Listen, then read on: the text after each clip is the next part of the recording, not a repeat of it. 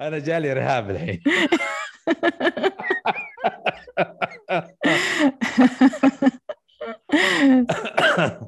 ما يروح للاسف الشديد. انا ابشركم ماني مصدقه ما يروح. ما شاء الله عليك، يعني منجز يعني خبره. بس you can accept it. يعني يصير سهل عليك انك تتقبل وجوده.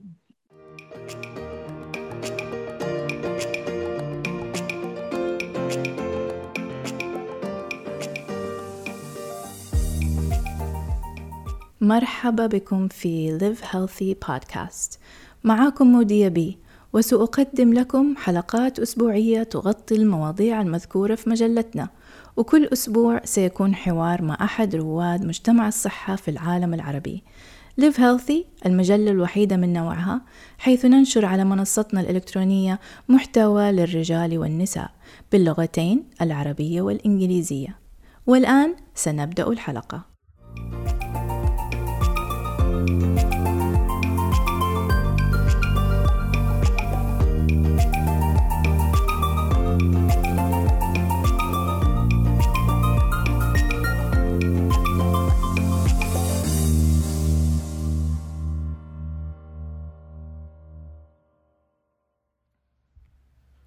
تشهد صناعة السينما في دول مجلس التعاون الخليجي ازدهاراً، خاصة في الإمارات العربية المتحدة، حيث شاهدنا العديد من الأفلام الروائية القصيرة والقصيرة المحلية التي تسلط الضوء إلى جانب كونها وجهة لتصوير بعض من أشهر سلاسل الأفلام في العالم، بما في ذلك Fast and the Furious, Star Wars و Mission Impossible، من بين أفلام أخرى.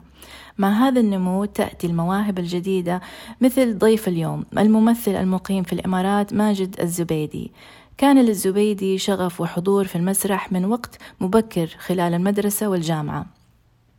لقد استمر في توسيع منظوره ومعرفته من خلال الانخراط في تحديات جديدة مثل التمثيل في الأفلام المحلية والدولية، ليصبح ممثلا صوتيا ومقدما وحتى العمل على فيلم خاص به. سنتحدث عن سبب وكيفية قيامه بكل شيء والتضحيات التي تأتي مع هذا العمل، وكيف أضاف هذا الشغف قيمة إلى حياته والتغلب على رهاب المسرح أو القلق من الأداء. أعطوني فرصتي شوي.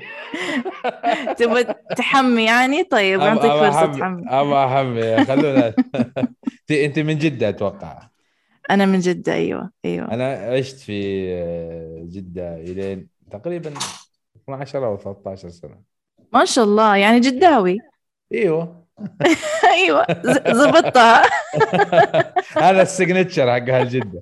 ايوه. بس كنت عايش في منطقة الجنوب، في حوالين الهنداوية والبلد البلد داون تاون. انا ابوي اتولد في البلد.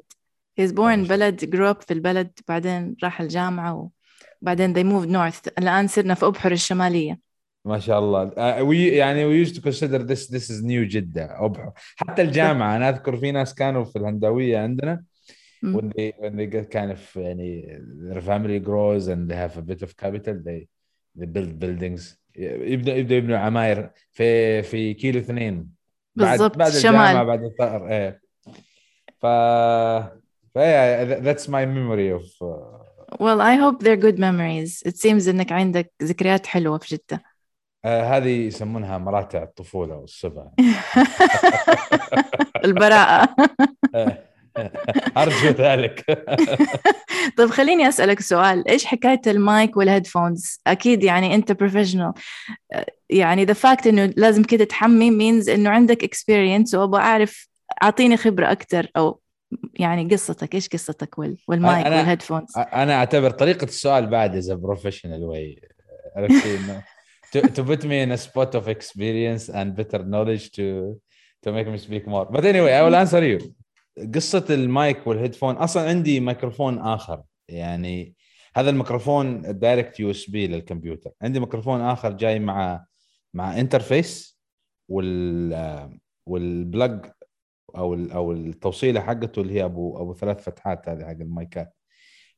it's kind of more classic and proper and technical.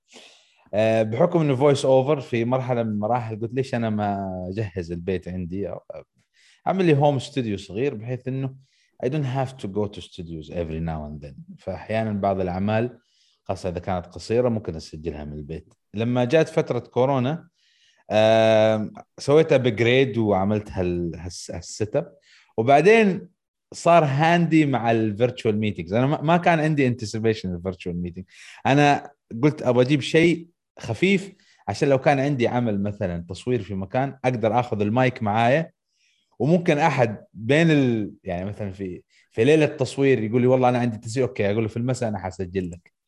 حلو. فاظل اون ورك اول ذا تايم. فجات جدا مفيده في فتره كورونا مع الفيرتشوال ميتينج وصار بعد عندي، كنت اول اذا ابغى اسجل شيء وجت في بالي فكره اخطط لها واسوي السيت اب. الان اجلس على الكرسي وابدا اتكلم على طول، المايك جاهز وكل شيء موصل. فهذه شيء فكره حلو صراحة. أنا اشتغلت فترة في الراديو وكان يعني طبعا شغل الاستوديو هناك ساوند بروف روم وكل التكنيكال ثينجز كانت كده تطلع الصوت مرتب وحلو حق راديو يعني. فلما طلبوا مني أعمل تسجيل في البيت حسيت إنه يعني لازم أشتري مايك، مو معقول إنه حسجل بالجوال even though التسجيل حق الجوال ترى مو بطال، لكن صفى الصوت وفي نبرة معينة مع المايك تختلف. فاشتريت برضو لنفسي مايك، وسبحان الله يعني اترتبت الأمور إنه أشتغل مع Live Healthy بودكاست، وطبعا هم اشتروا لي مايك جديد. لكن وجود المايك في البيت من جد بيأثر في أداء الإنسان، خاصة لما يكون في الوقت الحالي كل شيء virtual، كل شيء عن بعد، ويكون الصوت واضح. بس باقي لي الهيدفونز. الهيدفونز ضروريه لانه ايوه هذا المونيتور اللي عندك انك تسمعين الاداء اللي سويتيه. وعلى فكره على موضوع الساوند بروف، يعني انا في البدايه كنت اقرا كثير عن الاشياء هذه، ف كثير يقولون انه لو كان الشيء اللي تبغى تسجله اتس هيومن فويس اتس اوكي، يعني الاثاث الموجود. اتوقع ان انت جالس في مكان خشب واشوف لوحات جميله وراك وفي كنبه هناك على يمينك هذه غرفة السفرة مع الصالون. اتوقع انا الصدى فيها راح يكون خفيف. صح. if a human voice is recorded it's considered studio quality, it can be used يعني in professional work. وهذا ايوه، انا I'm glad انك ذكرت البروفيشنال واي، لانه انت ذكرت انك voice over professional. كيف ايش يعني voice over؟ هو انا اقدر اقول في البدايه كنت اقول فويس اوفر، بس في الاخير صرت اقول ناريتر احتراما للبروبر فويس اوفر. لان انا اعرف بعض الاخوه هنا في الامارات ما شاء الله يعني عندهم رينج اوف فويسز، they can mimic different voices سواء children voices او اصوات ناس مثلا رجال كبار في السن او في منتصف الثلاثينات في اعمارهم او في العشرينات، او اصوات نسائيه الى غير ذلك. انا اعتبر هذيل الناس هم الفويس اوفر، وهم نقدر نقول المعلقين الصوتيين، الممثلين الصوتيين. ما صار لي انا اني امثل بشكل كبير صوتيا، لكن صار لي اني اعلق صوتيا او اني اكون ناريتر. والفرق بين الاثنين ان الناريتر يجيب صوته الطبيعي بخامه ايش الناريتور صوته. بالعربي؟ معلق صوتي، ممثل معلق صوتي صوتي. ومعلق اوكي. صوت. فالمعلق الصوتي يكون بخامة صوت الطبيعية.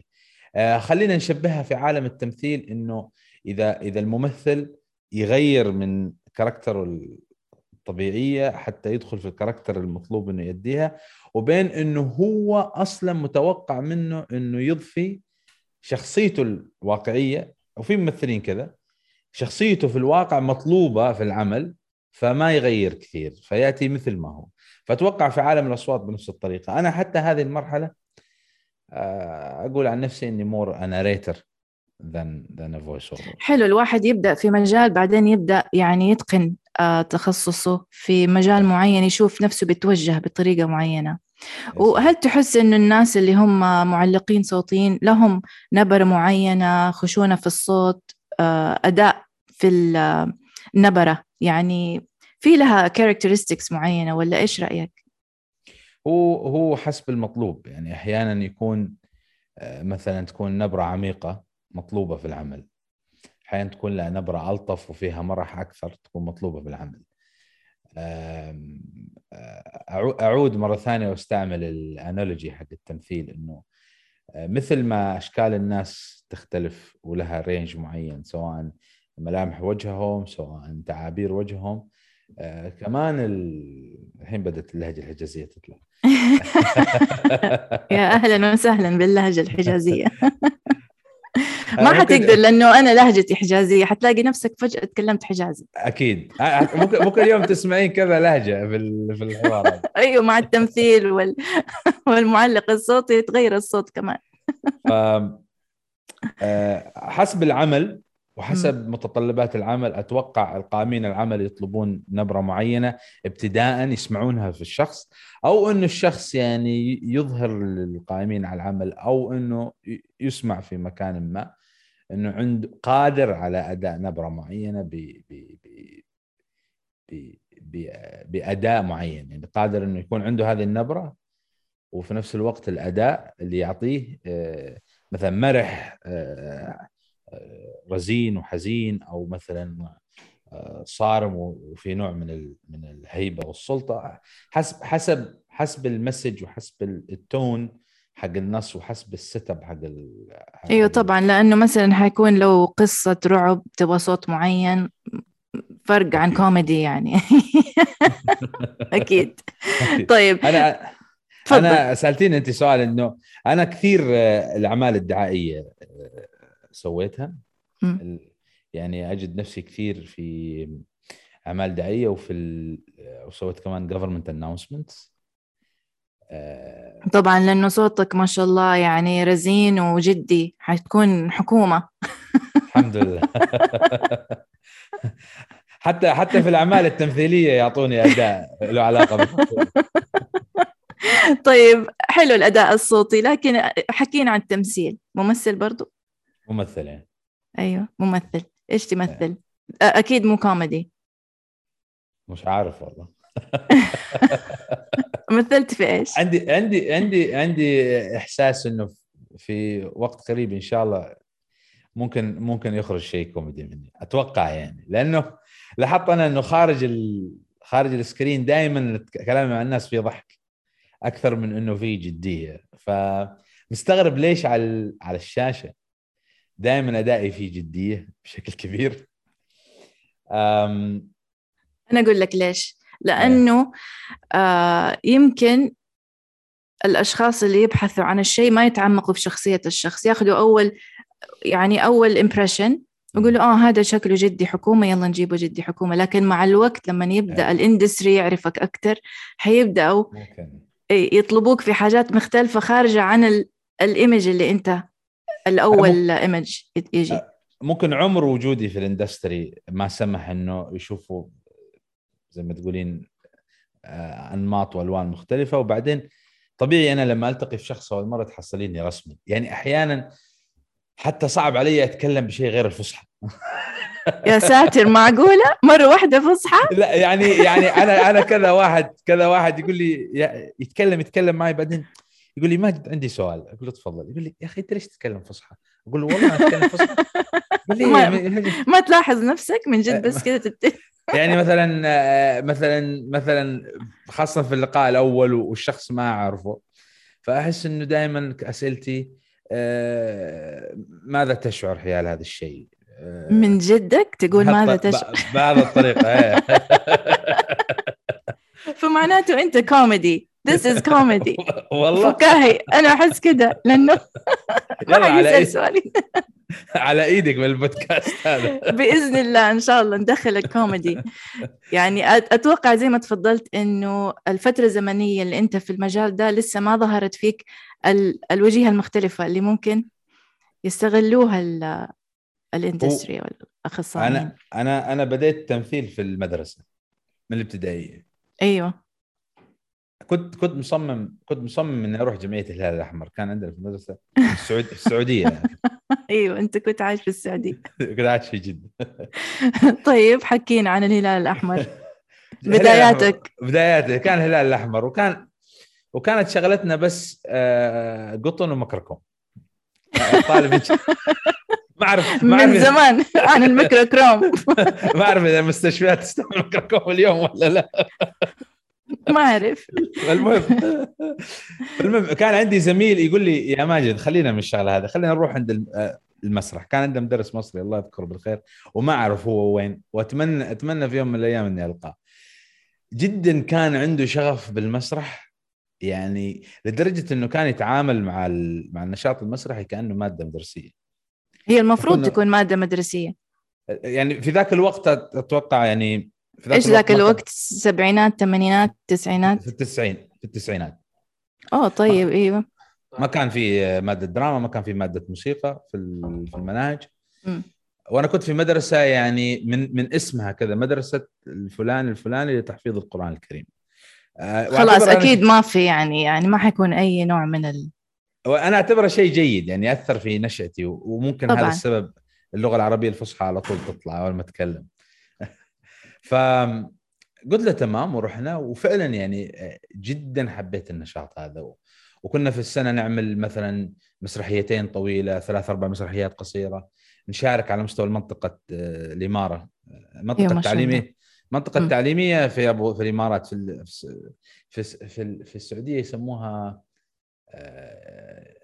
اسم اللي هي إدارة التعليم في الإمارة، ناس المسمى وزارة التعليم يعني. كان وزارة المعارف كان اسمها ذاك الوقت. وزارة ايوه. وكان كل إمارة لها إدارة تعليم. أيوه. مكة المكرمة كلها، جدة والطائف ومكة كانوا إدارة. أيوه. فكنا نشارك، كنا نحصد جوائز، يعني ما مش انه كانت يعني مجرد مشاركة في المسرح. جوائز مسرحية. جوائز مسرحية وجوائز إذاعية. طيب تمام، هذا شيء مرة حلو. لكن يعني كانت المدرسة عندك يعني متقدمة من ناحية أيوة التعليم، إنه يكون في مجالات مختلفة إنه الطالب يعبر عن نفسه. هو كان في تلك الفترة، أنا ما أعرف، ممكن وجهة نظري أو الوسط اللي كنت فيه، يعني حتى على مستوى التحافيظ، كنا في العصر نروح تحافيظ في المساجد، كان مسألة الخطابة ومسألة والبلاغة في اللغة. الآن هذه الحاجات يعني خفت كثير، لكن ديك الأيام أتوقع إنه كان اجتهاد من المدرسين والإدارة المدرسية ذاتها. بالضبط يعني. كان مسألة مهمة جدا، وكانوا يشجعوها في الطالب، فوجدت إنه شيء ممتع في ذاك الوقت، وبدت من هناك. بعدين انتقلنا إلى الإمارات، إلى أبو ظبي. طبعا صارت ظروف خاصة في الانتقال والمكان الجديد، نوعا ما ابتعدت عن هذا ورجعت على الجامعة إن شاء الله. وعلى الجامعة زاد بالعكس. توقعت. تفضل، إيش سويت في الجامعة؟ عدت مرحلة الجامعة، خلينا نقول ما سويت في الجامعة. يعني ما كان ذاك السيجنيفيكانس، يعني على المستوى الفردي ممكن من ناحية انه تخرجت بامتياز وكونت علاقات جميلة، وكانت ايام جميلة في المدرسة ايش درست في الجامعة؟ ايش كان مجالك في الجامعة؟ توقعي انت خمني. مهندس. والله لا مو والله، مهندس دكتور حاجة كده. دخلت الجامعة ابغى ادرس هندسة. شفت انوت. اوكي ابغى ادرس هندسة. اي خليجي حيدرس هندسة. بس وقتها قالوا لي الهندسة فل، سجل في العلوم في الطب. لا، الطب من باب اولى تكون فل. قالوا لي سجل في العلوم، لانه أيوة. الريكوايرمنت حق الهندسه والعلوم واحده، فبالتالي لو اخذت سنه في العلوم ممكن تحول على الهندسه. بعدين التقيت في دكتور رياضيات، وجلس يكلمنا عن الرياضيات وانها اصل العلوم فحسيت انها اتس كرود ساينس، اتس بيوتيفول، وانه حتى لو ما اشتغلت فيها ما بعتبر نفسي ضيعت وقتي، فدرست رياضيات. تمام، حلو. جميل، حلو جداً. المجال طبعا، لأنه الرياضيات أساس كل شيء. بالضبط. وتساعدك في مسألة التفكير المنطقي، وكيف تتعامل مع الأشياء حتى لو ما كانت رقمية. أيوة. في المقام. أيوة، problem solving ولوجيك وحل المشاكل. على آخر سنة في الجامعة بدأت أبو ظبي في أواخر 2009 2008 تنشط موضوع السياحة والأماكن السياحية. كنت من أوائل الناس اللي كانوا في جامع الشيخ زايد اللي في أبو ظبي. اشتغلت كمرشد ثقافي، والهدف هو مش مجرد إرشاد سياحي، إنما يعتمد بشكل كبير على السردية والرواية الثقافية لدولة الإمارات للزائر الأجنبي وحتى العربي. فهناك انصقلت عندي اللغة الإنجليزية بشكل كبير، وانصقلت عندي موضوع التواصل مع الناس وموضوع how to tell a story. أيوة، دحين الستوري تيلينج هذا شيء طالع جديد، لأنه أساليب قديمة جدا في التواصل الاجتماعي بين البشر اللي هي الروايات والقصص. بالضبط. أتوقع أنا إنه يعني أنا حتى الوالد الله يحفظه ويطول في عمره، إنه لما نجي نتكلم في موضوع ويقول جملتين وبعدين يبدأ لي في حكاية، فلان من الناس كان في الدولة الفلانية صار عليه كذا وكذا وكذا، وانت بعدين figure out the moral of the story. يعني that's how he communicate. it's a beautiful way، وحس الناس they're engaged. فصار يجيني بعض الناس يقولوا لي انت تشتغل في الإذاعة، عندك شيء في الإذاعة. يقول ليش؟ والله يقول لي صوتك كويس والقاعك كويس ومن الكلام هذا. فبدأت ترجع للحنين القديم حق المدرسة. المدرسة اللي في جدة. المدرسة اللي في جدة. وسبحان الله يعني أحيانا يعني أعتبر هذه الأشياء اللي الإنسان يحصل عليها في الطفولة مثل الأسيتس، تظل معاه وين ما يروح يقدر يرجع لها في أي وقت. فبدأت أبحث حواليه ما شاء الله الإمارات يعني غنية بالفرص من هذا النوع. فوجدت أعمال صوتية، وجدت الحمد لله من الناس اللي رحب بإني أقدم أول عمل صوتي بشكل احترافي، رغم أنه ما عندي سابق نموذج. كان أذكر مع وزارة الصحة مع 2454، ومن هناك انطلقت. وبعدين أحيانا تشتغل مع منتج في عمل صوتي، اشتغلت مع منتج في عمل صوتي قال لي أنا والله عندي دعاية إذا تبغى تمثل. قلت له فوقها يلا. حلو. ومثلت. وشيء يفتح شيء ويفتح شيء. شيء يفتح شيء. وبعدين جالي فضول إنه كيف أنمي مهارتي في التمثيل. ففي ميت أب، في ميتينج جروبس فور أكتينج، فحصلت بروفيسور يدرس دراما يدرس فيلم ميكينج في واحدة من الجامعات في أبو ظبي. يعني تطوع منه، مسوي جروب ومجمع الممثلين في أبو ظبي، ودائما كذا في كاجوال ميت وي توك اباوت اكتينج، ستوري تيلينج، والشغلات المتعلقة بالفيلم ميكينج. فهذه كانت يعني انطلاقة جيدة. منها رحت وأديت دعايات، قدمت بعض المسرحيات، شاركت في مهرجان اسمه شورت اند سويت المسرحيات القصيرة. هذا مهرجان عالمي في كثير من مدن العالم الكبرى يقدم. كان في 2019 يعتبر أكبر مهرجان في العالم من حيث عدد المسرحيات. we were nominated, we made it to the final and we were nominated. حلو. شاركت في أعمال عربية، وكان لي الشرف أني أقف مع ممثلين كبار، مع قصي خولي في هارون الرشيد. شاركت في العاصوف مشاركة قصيرة. وصراحة العاصوف كان الجميل إني وقفت قدام أتوقع في السعودية يعرفون بابا فرحان المسلسل الأطفال. أيوة. فاللي أدوا دور سمورة ناس الشخصيات صراحة it's shame that I don't remember. بعض النجوم اللي كانوا في بابا فرحان كانوا معاي في المشهد، فكان شيء جدا جدا رائع. وشاركت في بعض الأعمال خلينا نقول عالمية أو دولية. في فيلم نيجيري شاركت فيه، وأخيرا فيلم ذا مسفتس اللي كان فيه ما شاء الله كممثل يعني شاركت كممثل. أيوة. وعندي أدوار حوارية، يعني مشهد يمتد لفترة يعني لا بأس بها من الزمن، ودور حواري يكون مع نجم الفيلم.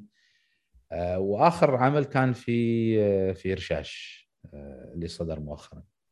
ما شاء الله. I can see the cat. طيب أتكلمنا على الإيجابيات في مجال التمثيل والتسجيل الصوتي. إيش واجهت صد من زملاء أو صعوبات أو تحديات سلبية؟ صد من زملاء صراحة صعب إني أقول فيه صد من زملاء، ممكن فيه بس ما أعرف. ممكن ما انتبهت عليه. في تحديات معينة في العمل. أكبر تحدي هو راجع لطبيعة العمل، إنه project based، مش يعني. حتى أنا في مرحلة من مراحل في وسط الأهل والأقارب لما أقول لهم أنا أشتغل ممثل، يقولوا لي في أي شركة. مهندس.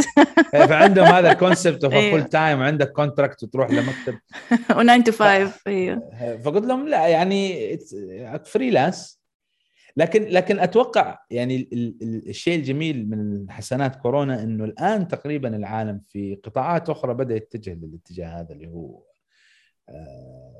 انه الشركه ما عاد تعين الموظف فول تايم، ما في ضروره، ممكن يكون فريلانس بروجكت بيست، اقدر اوصل له من اي مكان في العالم. فكان هذا تحدي كبير.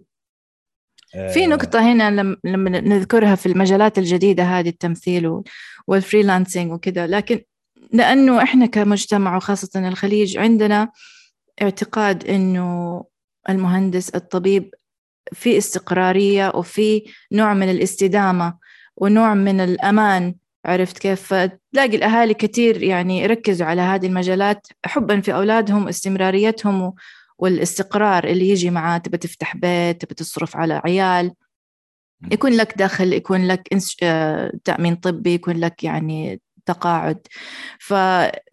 فالمجتمع يمكن مع كورونا صح تغيرت وجهة نظره، لكن كشخص هل تحس إنه عدم الاستقرار هذا من ناحية الفريلانسينج يعني يفرض إنه الشخص يكون عنده مشاريع كبيرة وناجحة دائما عشان يكون له استمرارية بالضبط. واستدامة؟ هو يبدأ يفكر الشخص كيف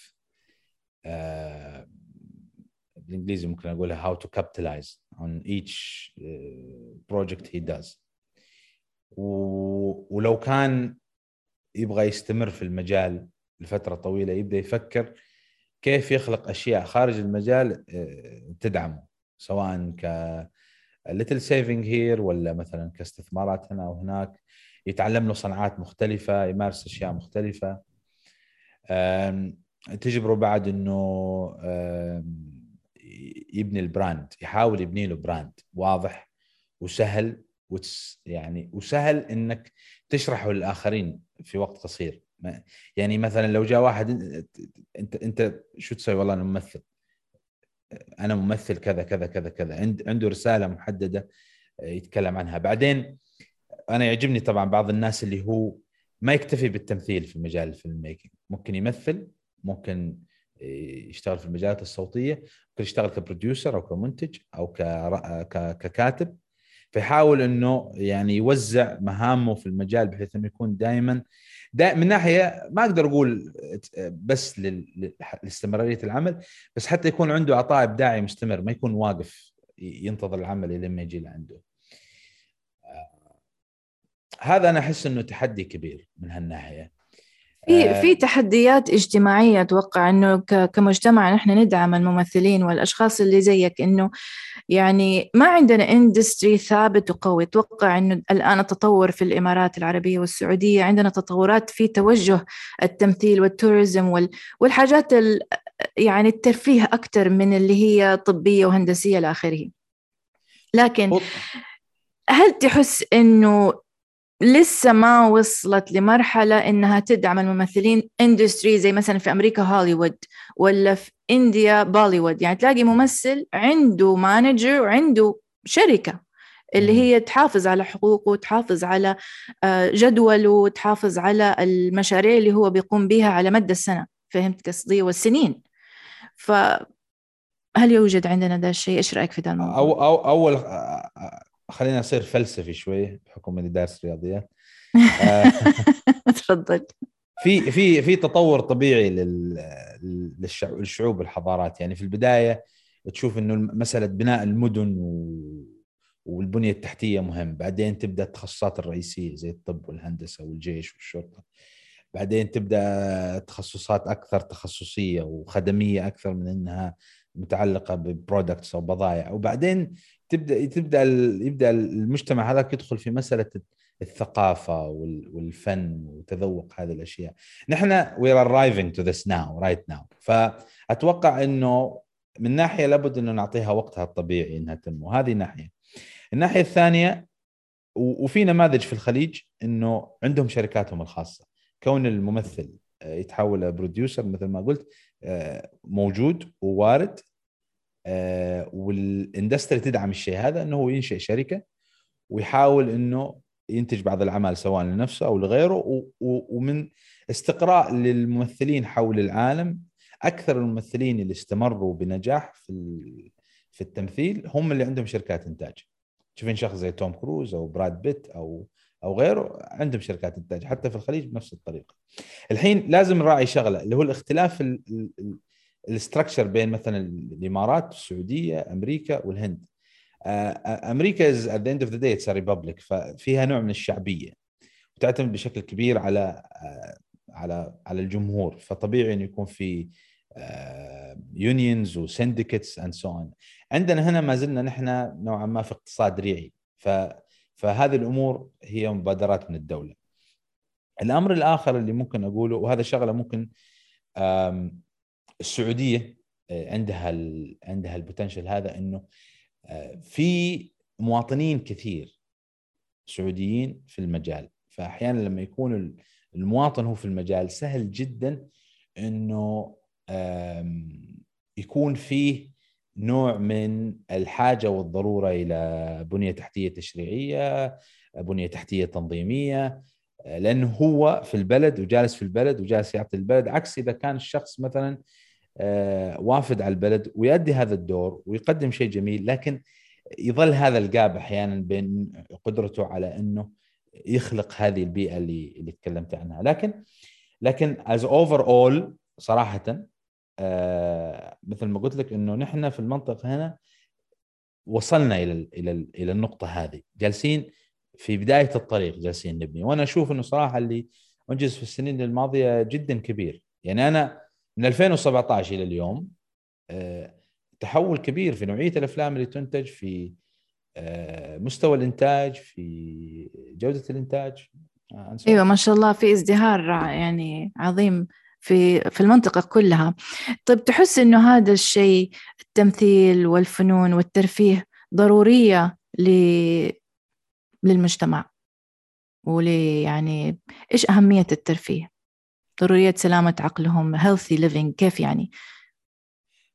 يعتمد وين الانسان، يعني هل الانسان في هالمرحله يبغى يامن لقمه عيشه، ولا امن لقمه عيشه وامن الامن وعنده بيت and he has the shelter، والان يبغى مستوى اعلى من الحاجات. انا بس ما تتوقع economically انه هذا الشيء، سوري قاطعتك، لكن اقتصاديا مو مهم انه يكون في ترفيه وفي نوع من الرفاهية، حتى لو الانسان يعني ما هو عايش العيشة اللي يحتاجها، لكن يرفه عن نفسه شوية. خلينا نتكلم بشكل عام، ما بدخل في، يعني بتكلم كمجتمعات خليجيه افضل، يعني في سياق المجتمعات الخليجيه الستوري لابد انه يكون موجود. انا احس يعني لما اراقب الماضي والحاضر انه في نوع من الديليجيشن يصير. انه زمان كان الناس يقومون بمهام متعدده، سواء على مستوى الرجال، على مستوى النساء، على مستوى الاسر، على مستوى الاعمار مختلفه. تجد الشخص يؤدي كذا مهمه، يؤدي مهمه اب وقاضي وعمده، والام تؤدي مهام مختلفه، ومن ضمنها الستوري تيلينج. عرفت كيف؟ الان صار في ديليجيشن، صار في تخصصيه، وصار في ديليجيشن.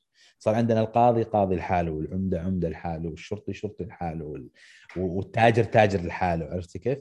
فاتوقع انه لازم we need someone to، خلينا نقول، يكون الشخص الحالم هو اللي يحلم للمجتمع، هو اللي يحكي القصه للمجتمع. احنا في المساء لما نرجع كنا ممكن نجلس في فناء البيت وبعد العشاء وحد يحكي لنا قصه، ما نقدر أنا نسوي الشيء هذا.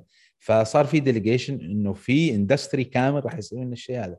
فهو من هالناحيه ضروري جدا، ضروري جدا. وطبيعي انه اذا وجد انه راح ينخلق حوله ايكونومي، وراح ينخلق حوله وظائف.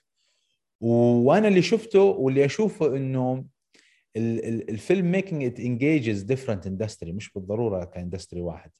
يبدا من الهيومن كابيتال، الى احيانا امور لها علاقه بالكونستراكشن، الى امور احيانا لها علاقه بالترانسبورتيشن، الى امور لها علاقه بالكيترينج، الى امور لها علاقه احيانا بالريل استيت. يعني سربرايزد. فوجوده ضروري من هالناحيه، اذا قدرت اجاوب على السؤال. ايوه انا ايدك في الراي. يعني بنتي الان داخله جامعه وبتدرس ميديا اند كلتشر وفيلم ميكينج وهذا كله، وكثير من الاهل يعني الكبار في السن يسالوها ايش حتدرسي، تقول لهم حدرس ميديا اند كلتشر فيلم ميكينج. تقولوا فيها بنتك حتضيع وقتها، يعني المفروض ما شاء الله هي ذكيه تطلع دكتوره. لكن في رايي انا احس انه المجال هذا يسبب ترابط اجتماعي ونوع من الكوميونيكيشن، حتى في الكوميدي، حتى في الرسائل اللي هي في وسط الكلام، في التمثيل، في وسط القصة، زي ما تفضلت انه احنا نتوصل للمورال اوف ذا ستوري. في نوع من الكوميونيكيشن على مستوى اجتماعي يسبب صحة عقلية ونفسية في المجتمع. يعني احنا عندنا طاش مع طاش، وعندنا حاجات كده تمثيليات قصيرة ايام رمضان بيوصل رسائل قوية للمجتمع، تسبب إنه يفكر على مستوى مختلف من إنه هو بس يؤدي الواجب وعشان يسعى وراء لقمة العيش، لكن ممكن يأثر على تصرفاته وعلى تفكيره اللي هو الشخص المتفرج، يعني اللي بيتفرج على البرنامج. فأنا أحس إنه هذا المجال ضروري جدا في سلامة وصحة المجتمع. هو بعد ضروري إنه يعني هو بعد المشكلة الأخرى إنه someone gonna come on TV and talk to you. عرفتي؟ It's gonna better be you or someone of your children. صح. عرفتي؟ لأنه لو ما أنا ابن المنطقة رحت وتعلمت وأنا learn how to tell my story and your story, somebody else will come and tell it to you وممكن يحكيها بطريقة مشوهة. صح.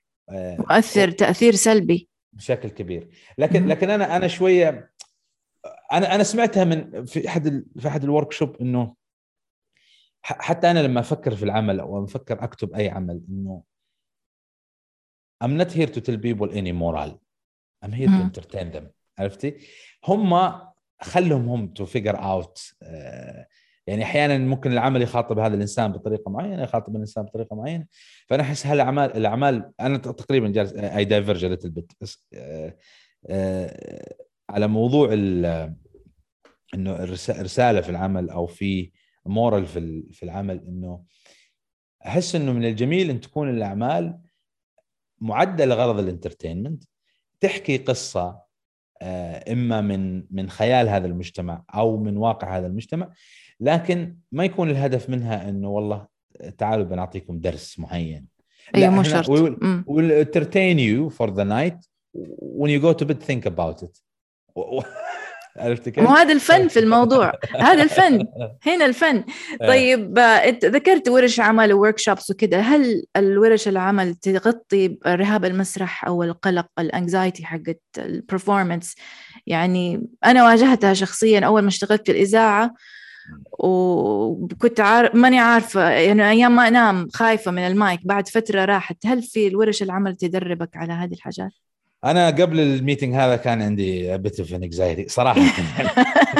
عارفة عشان كده قلت لي خلينا نحمي شوية، وحكيت إن قصتك في جدة. بالضبط. فتبدأ تتعلم. على فكرة أنت ذكرتي شيء في السؤال اللي قبله على موضوع الصحة النفسية.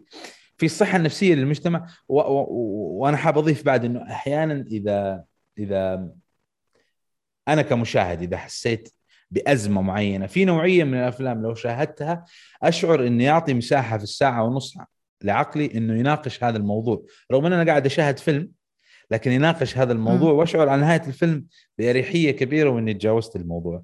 على مستوى صانع الفيلم يعني وهذا كلام عن تجربة إنه يعني من الأشياء اللي ممكن أنا جالس أدور كلمة بالإنجليزي شو الكلمة بالإنجليزي؟ كثارتك.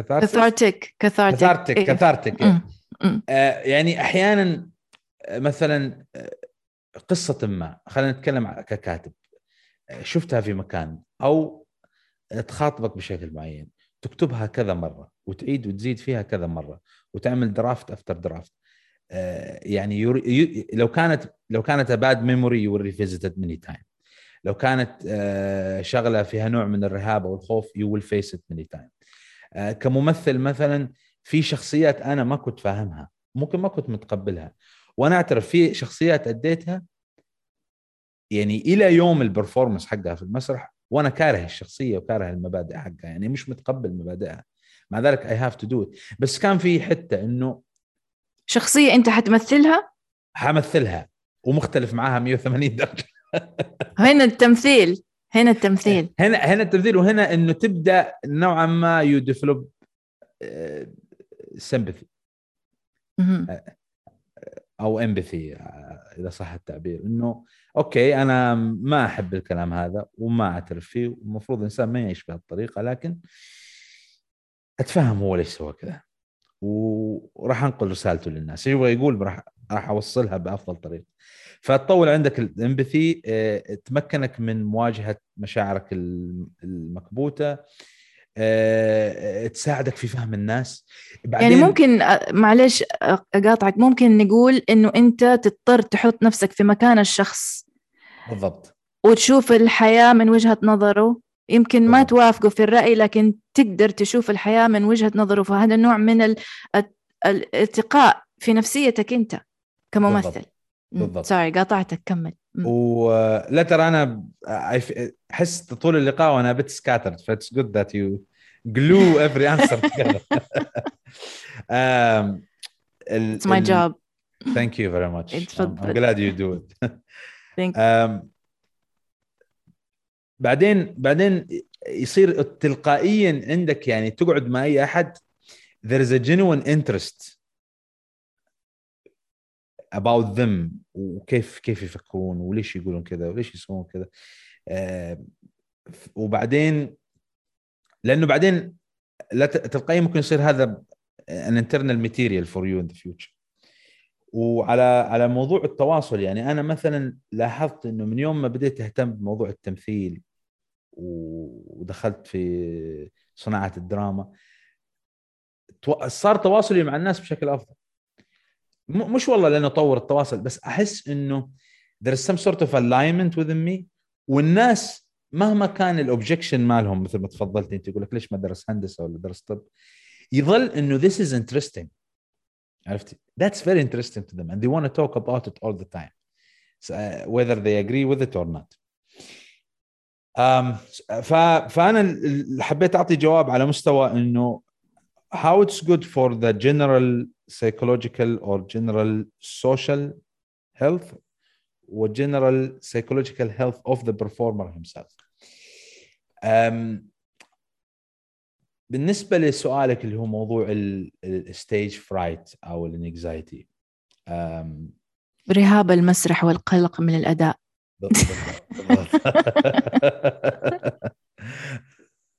أنا جالي رهاب الحين.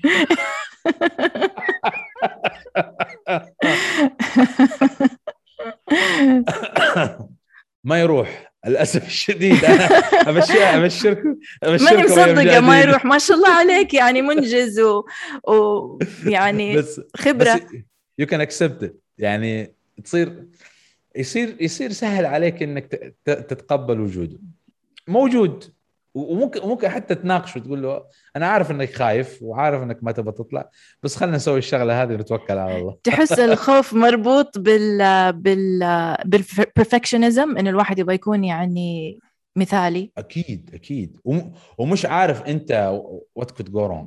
يعني مرة في واحدة من المسرحيات اللي قدامي نسي اللاين وأنا ما عرفت أرجع صراحة. أيوه. فكان يوم سيء جدا. فتخيلي واحد تعرض، يعني طبيعي لما العقل يفكر في هالمواقف يجي له رهبة. بس هنا الموضوع، يعني أتوقع أنا أي نوع من الرهاب، أي نوع من المخاوف، أفضل شيء المواجهة. تواجه، غير لو الشخص عنده panic attack بعدين تجي له إحساس السكتة القلبية.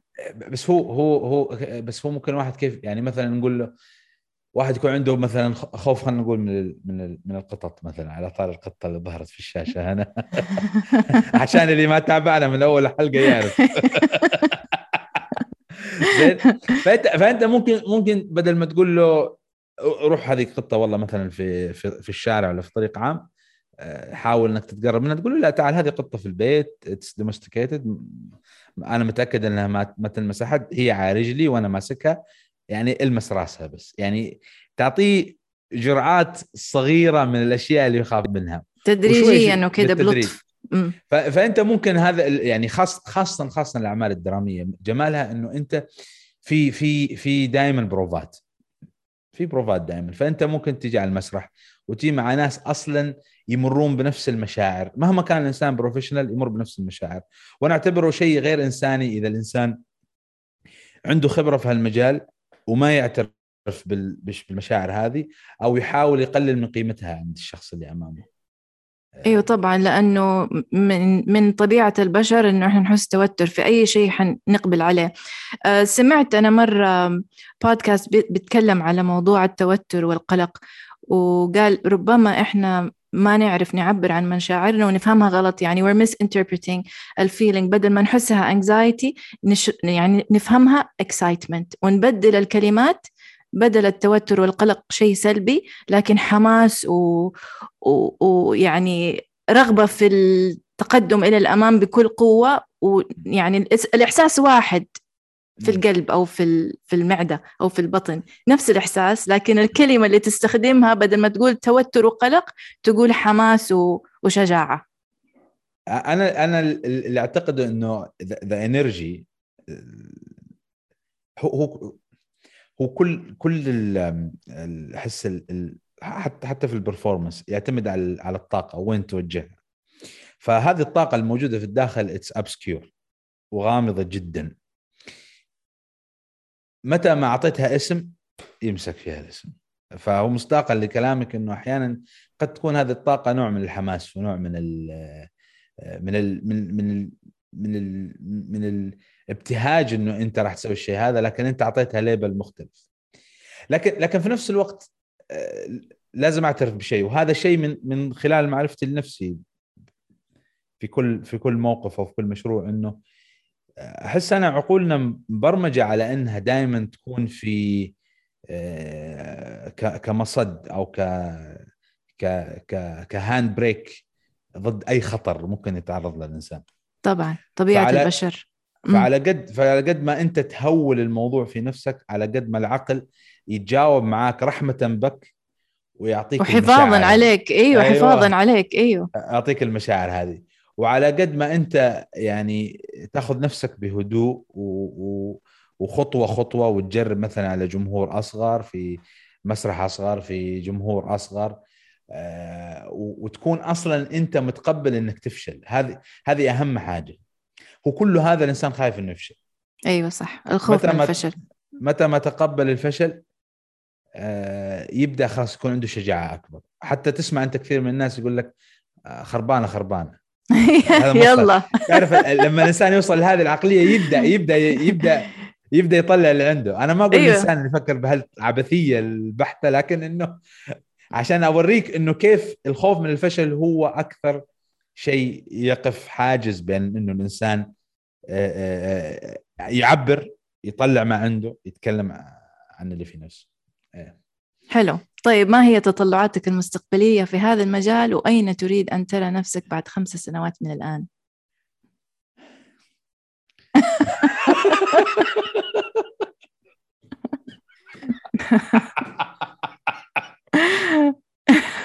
أوكي نغير السؤال. عيد السؤال. عيده. مو قلتها بالفصحى؟ يلا هعيدها بالفصحى بليز. طيب ما هي تطلعاتك المستقبلية في هذا المجال، وأين تريد أن ترى نفسك بعد 5 سنوات من الآن؟ تطلعاتي أنا من اليوم اللي كنت شغال فيه مرشد ثقافي، حسيت إنه كم عندنا من القصص في مجتمعنا. وأنا كنت أتكلم يعني بصورة نسبية في نطاق دولة الإمارات، بس ما كان في اختلاف كبير بين الثقافة اللي أعبر عنها عن دولة الإمارات والثقافة الموجودة في السعودية أو موجودة في عمان أو موجودة في الجزيرة العربية بشكل عام. إنه عندنا ستوريز وقصص لابد أن تحكى، وتحكى لأنفسنا قبل ما تحكى للعالم. فأنا أحس وأشعر وأتطلع إن شاء الله خلال 5 سنوات القادمة to tell story visually، بشكل بصري، قصص شفتها سواء يمكن طفل أو عاصرها الآن أو قرأت عنها أو استلهمتها من التاريخ، سواء أحكي هذه القصة كتابيا أو أقود العمل كله كمخرج أو أمثل في هذا العمل. هذا اللي أتطلع له صراحة وأتمناه وأرجوه. وأنا أقول لك هذا الكلام وأحس برهبة داخل. والله لأنه كلمات عميقة جدا وصراحة في مكانها، والله يوفقك إن شاء الله آمين. وتقدر تشوف نفسك في المكان اللي أنت تتمناه.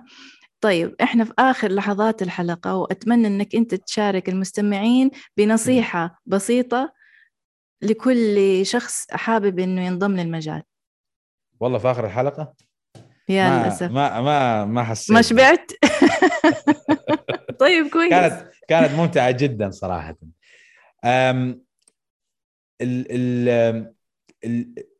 في نصيحة تعتمد على الشخص اللي بتكلم معه، لكن بشكل عام المجال كبير جدا وفي تخصصات مختلفة.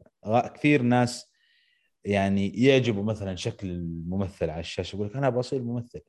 فأحيانا يختلط على الناس مسألة الشغف بمسألة إنه تلوك كول بين قوسين، يعني عرفتي كيف؟ فالإنسان يعني لابد إنه يسأل نفسه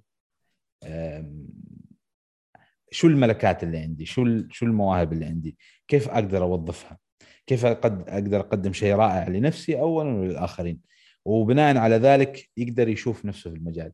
بعدين موضوع التجربة، يسمح لنفسه خاصة لو كان من يعني حديث في السن أو ما زال في بداية مسيرته المهنية، إنه يجرب هذه الوحدة في صناعة الدراما أو تلك الوحدة بحيث إنه يصل إلى قناعة إنه أنا في هالمكان أستطيع أقدم أفضل ما عندي. يعني هذه نصيحة عامة تقريبا يعني، ومثل ما قلت لك يعني في الغالب تعتمد على الشخص، لأنه في أشخاص تواصلوا معي الخاص في مرة من المرات وقالوا نحن بنصير ممثلين وعجبنا اللي تسويه، فكان الحوار معهم مختلف تماما. يعني كنت أسألهم أنت ليش تبغى تصير ممثل؟ يعني أحيانا تكتشف في نهاية الحوار إنه هو شغفه في مكان ثاني تماما ما له دخل بالإعلام. فالإعلام أو صناعة الدراما شيء جميل والمجتمع محتاجه، بس المجتمع كذلك محتاج تخصصات أخرى ومحتاج فنون ومهارات أخرى. فلا بد الإنسان أنه ينظر لنفسه ويشوف إيش عنده وإيش ممكن يقدم للآخرين بشكل ينفع نفسه وينفع فيه الآخرين. أنا هذه النصيحة اللي أقدمها. كلام جميل. طيب كيف ممكن نتواصل معك كمستمعين؟ إنستغرام، تويتر؟ التخاطر. اوكي بعد التخاطر اول شيء اجلس جلسه هاديه وفكر واستحضرني قدامك. اذا جيت قدامك فيلم رعب ارسل لي انستغرام قل لي يا ماجد تخيلتك وظهرت قدامي. اكثر شيء الانستغرام ومفتوح للجميع. وبالعكس يعني جدا جدا جدا افرح لما اشوف مراسله من احد او حد عنده سؤال او حد فرح لشيء سويته. انا احب الشيء هذا. والله أنا استمتعت معك صراحة، والحديث معك جميل جدا. وللأسف وصلنا آخر الحلقة ولازم نودع مستمعينا. دائما يقولون للحديث بقية، وأنا أنست بوجودي معكم، وإن شاء الله أرجو أن يكون لنا لقاء آخر. أرجو ذلك إن شاء الله بإذن الله. إن شاء الله. شكرا. أهلا وسهلا. وصلنا لنهاية البرنامج، وأتمنى أن تكونوا استمتعتم بهذه الحلقة. شاركونا آراءكم بالاشتراك بالبودكاست. وإلى اللقاء. معكم مودية بي من The Live Healthy Podcast.